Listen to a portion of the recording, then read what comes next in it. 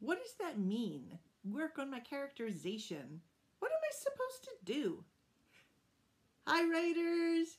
I'm Autumn Bardell, and today I'm going to give you a quick tip, and we're going to discuss how to improve characterization and really even what is characterization. So characterization, that word, it gives many writers like bad English class flashbacks, right? It was that dreaded word.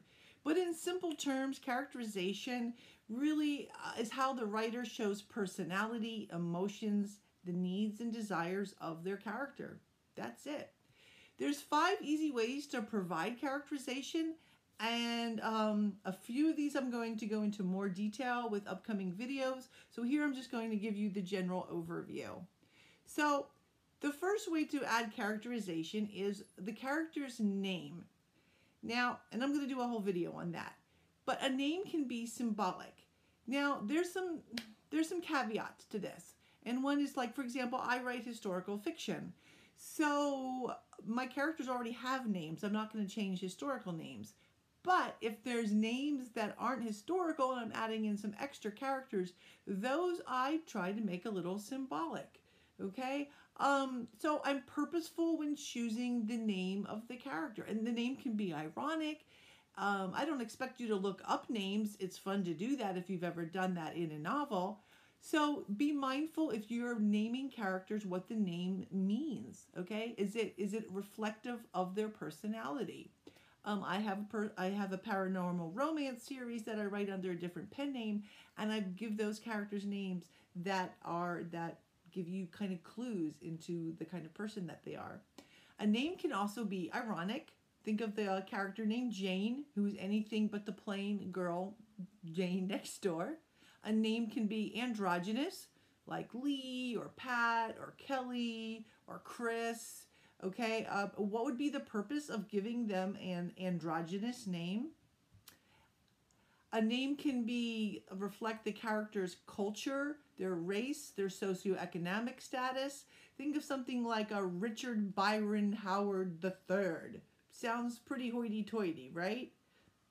Or then think of something like Billy Bob, which sounds a whole lot less hoity-toity. Names can be cliche or stereotypical. Think of names like Barbie, Ken, Dick, which we don't even, that's not a good thing to say anymore, to call somebody that. But in the old days, that was a shortened version of Richard, or it was the name for a private eye. You'd call them a Dick. Okay. Another thing about characterization would be characterizing through dialogue. Characterizing through dialogue. What your character says and what the other characters say about them. So things that dialogue can reveal would be their education level, which would be an example of fancy words, formal language. Perhaps they think they know everything, okay? It could be, it can also reveal their ethnicity. I want you to be careful here. Mark Twain had like 10 or 20 dialects in Huck Finn. Okay, but that was written like 1,000 years ago. Yeah, that's a hyperbole. Okay, so it can reveal ethnicity, geographic location. Dialogue can reveal geographic location. Something like ma'am or madam. Or if you remember from My Cousin Vinny, there's a whole cute scene there where he calls him 2 Utes. And the judge says Utes. And he goes, yeah, Utes, 2 Utes. Okay, so some of it is very, like, words have are specific to geographical location. Dialogue can reveal age. In fact, I can usually tell somebody's general age group by how they speak or how they address an email. If I see an email that says, hey guys, I'm usually putting that email writer in their 30s. Okay, so a lot of times you can discuss age, you can reveal age in dialogue. It can reveal their attitudes and their beliefs, what they say about themselves, what they say about others. Dialogue can reveal their biases and their prejudices, their respect or their lack of respect for themselves or for others. It can reveal their need for understanding. For example, do they just talk too much? Are they overly specific? Do they not talk at all? I mean, all of those things will help you characterize, give more flavor, add more personality to the character. It can reveal their intellect, which is different than education. Okay? Do they ask a lot of smart questions? That would be the intellectual. Do they question the status quo? That would give you all more characterization.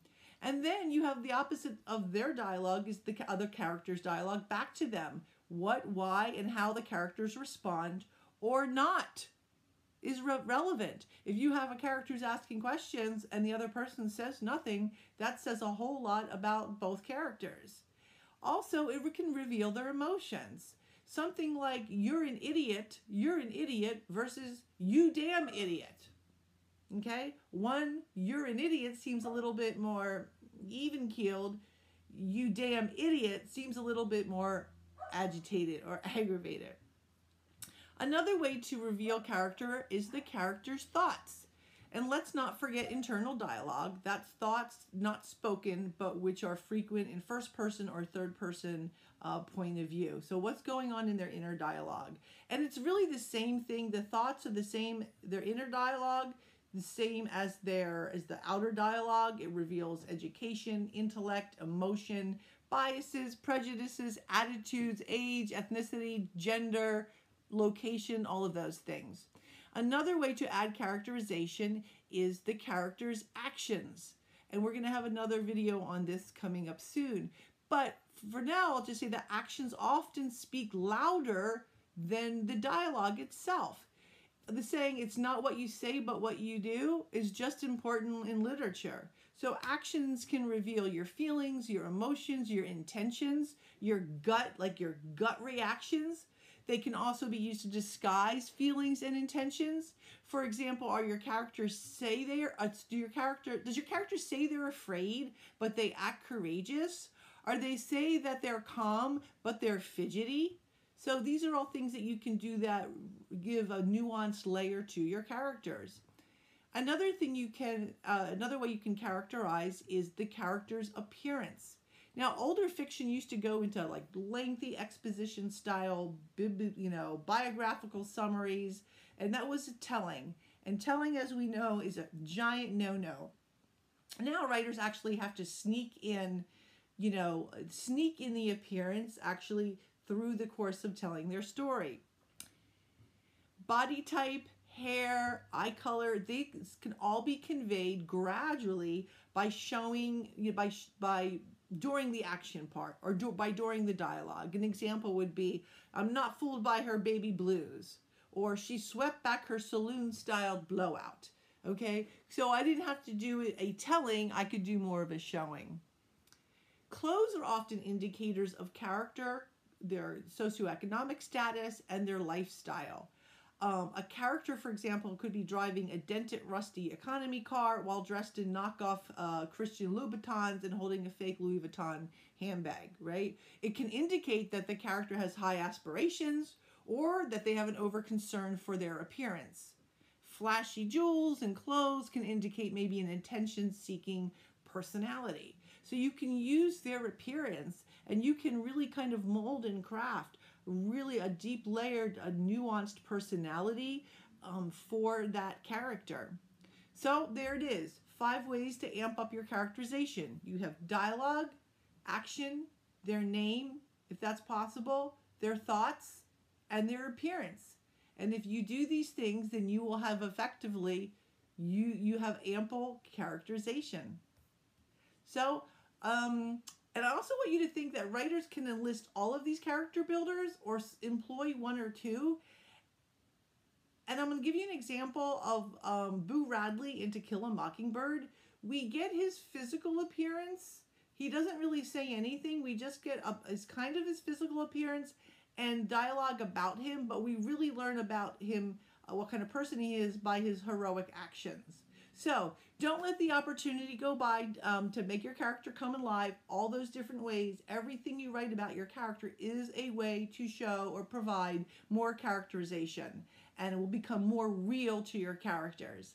So thanks for watching today, and if you like it, give it a thumbs up, and don't forget to subscribe and hit the notifications buttons. Thank you. Bye-bye.